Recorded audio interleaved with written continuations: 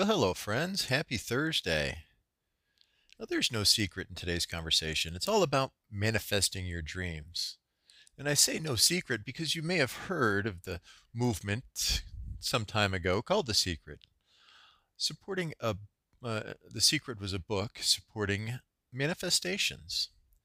And today we're going to talk about how to manifest your dreams. I believe The Secret was a decent book, however, left things just a little short. But the first thing we need to do in order to achieve our dreams always is to actually envision what will happen and believe in the positive outcome. But it doesn't really stop there. Positive thinking isn't magic, and it doesn't just turn dreams into the realities that you want in one snap. We all have uh, limitations that we put up in front of us, things that we create on our own, personal limitations of abnormal fears or beliefs, or we've created a habit that has held us back. Sometimes we have personal limitations. For me, for example, I'm just a little too old and I'm no longer going to dunk a basketball, and that's a personal limitation. Um, and that's not going to be changed overnight just because I can envision dunking. So, how do you turn your dreams into reality? So, the physical limitation and the dunking of basketball is no longer a dream of mine. I have different dreams. I have dreams that I've made sure are existent with my core values and support the people around me that I want to support. So, to get to those goals, I have to implement a game plan. I have to put things in perspective so I can take myself in the direction that I want. And here's some ways to do that. I want you to keep in mind, ask yourself, what specific quality of life will my dreams bring me? And why do I want this? Will it be or offer more love or harmony or peace or wisdom or prosperity to myself? And what is the actual intended goal? Now, once you identify that goal, you do your best to create an environment that will allow you to follow through on the steps necessary to be taken to accomplish your goal. A big part of this is writing that goal down. Now, writing down a list of your goals will help you get a clear, inspired action, formulating that game plan. Once you have your goals written down, you can then connect them to your values and make sure they coexist with your core values. Now, also, make sure it's going to offer you the feeling that you're looking for when you achieve that goal.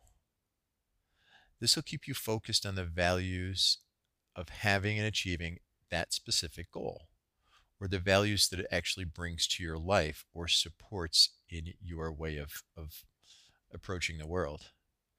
Now, you need to identify what you want. And when doing that, keep your eye on the ball. Universe does not process negative energy. Therefore, the question to think to yourself is, what exactly do I want? And you'll hear me say this regularly. What is it that I want here? So when I talk to my clients in the hypnosis chair sitting across from me, often they say, well, I don't want to feel sad anymore. And I say, no, no, no, no. Wait a minute. What do you want to feel? Because we have don't wants all the time. I don't want it to rain in the middle of the country because they deserve some summer. You could make the list go on and on and on forever. There's a no ending to that list. So figure out what your direct wants are. Now, when you can identify that, then again, check it with your core values, and then you can focus on it. And then you won't find yourself being distracted as much. And the setbacks become feedback and challenges rather than the feelings of failure. Now, our brain does tend to have a negative bias, and it's no surprise that we are inclined to worry. I like to help people eliminate those worries and anxieties by changing the habits of their initial thought pattern. So, an anxiety ends up being a dream about how things are going to come out tomorrow and be bad for you. That could be consistent with a worry or an anxiety, and it's a commonplace thing for clients that come and see me. They have these worries that tend to multiply. What if this happens? What if this happens? What if this happens? Now, in order to kick that habit, try keeping a little list. Now, for 2 weeks, write down worries the second they come to you. Now, this practice will not only help release the heavy energy and often that often keeps us stuck, but it'll also help you look back on those worries after the fact and see that they weren't real. They were lies that you were telling yourself. And the brain will now have proof that the worrying is often just wasted time and energy. And wasting energy is not something the brain really likes to do. Being energy efficient is part of the process. Keep your mind on the energy and then project the right energy. So when you are efficient in your thoughts and you're not worrying, that allows you to be happy on the inside and project that happiness out to the people around you. Some people think this is woo woo, kind of silly stuff like, oh, but I can tell you that if you approach a room with a smile, people respond kindly to you for the most part. It's happened to me all my life.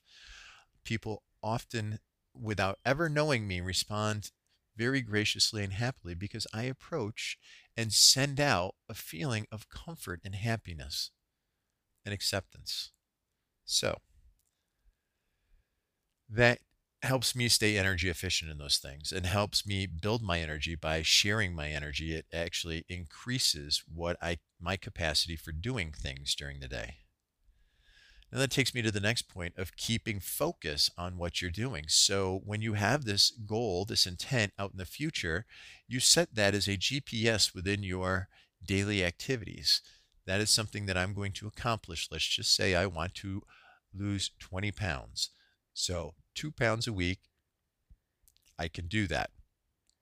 Let me start working towards my goal. Here's my roadmap. I'm going to take this extra walk. I'm going to cut down, that coffee on the way to work because I know it's a bunch of extra calories and a bunch of extra sugar and I don't need it. So I have my roadmap. The destination is the important place, but the roadmap gets you there. And the ability to remain focused by keeping your eyes on your goals each day, seeing that list of goals you have, and then focusing your intent on it, manifesting those goals, that takes you in the direction of actually accomplishment. The next is be unattached to the actual outcome. Never limit the universe by being disappointed if it isn't in your life right now or isn't coming as fast as you would like it to come. Be careful being attached to how, when, where, and who details. Believe that your goal or something much better is coming into your life. Now let go and prepare yourself to receive all of those wonderful things and allow the universe and your intent to let those things flow appropriately. And last but not least, appreciate yourself and have the attitude of gratitude. I know that's kind of cliche, but really relish in the moment of being appreciative for what you have. Be aware of all the opportunities that come in and out of your life during the day and acknowledge where you are in your path. Look at each experience as neither good nor bad, but as an opportunity to learn, as I like to call feedback, and grow. And that becomes an entirely new part of this experience that is very rewarding. So to develop your own statements of affirmation and describe your exact correct map to yourself in the pretense that you can and believe and you will allow yourself to follow that path. Now choose to live in joy and spread it every chance you get because really it comes from inside you. So if you've tried everything else and it's not quite worked for you, I ask you, why not hypnosis? Check me out at whynothypnosis.com. I look forward to talking to you, friends. I'll see you tomorrow.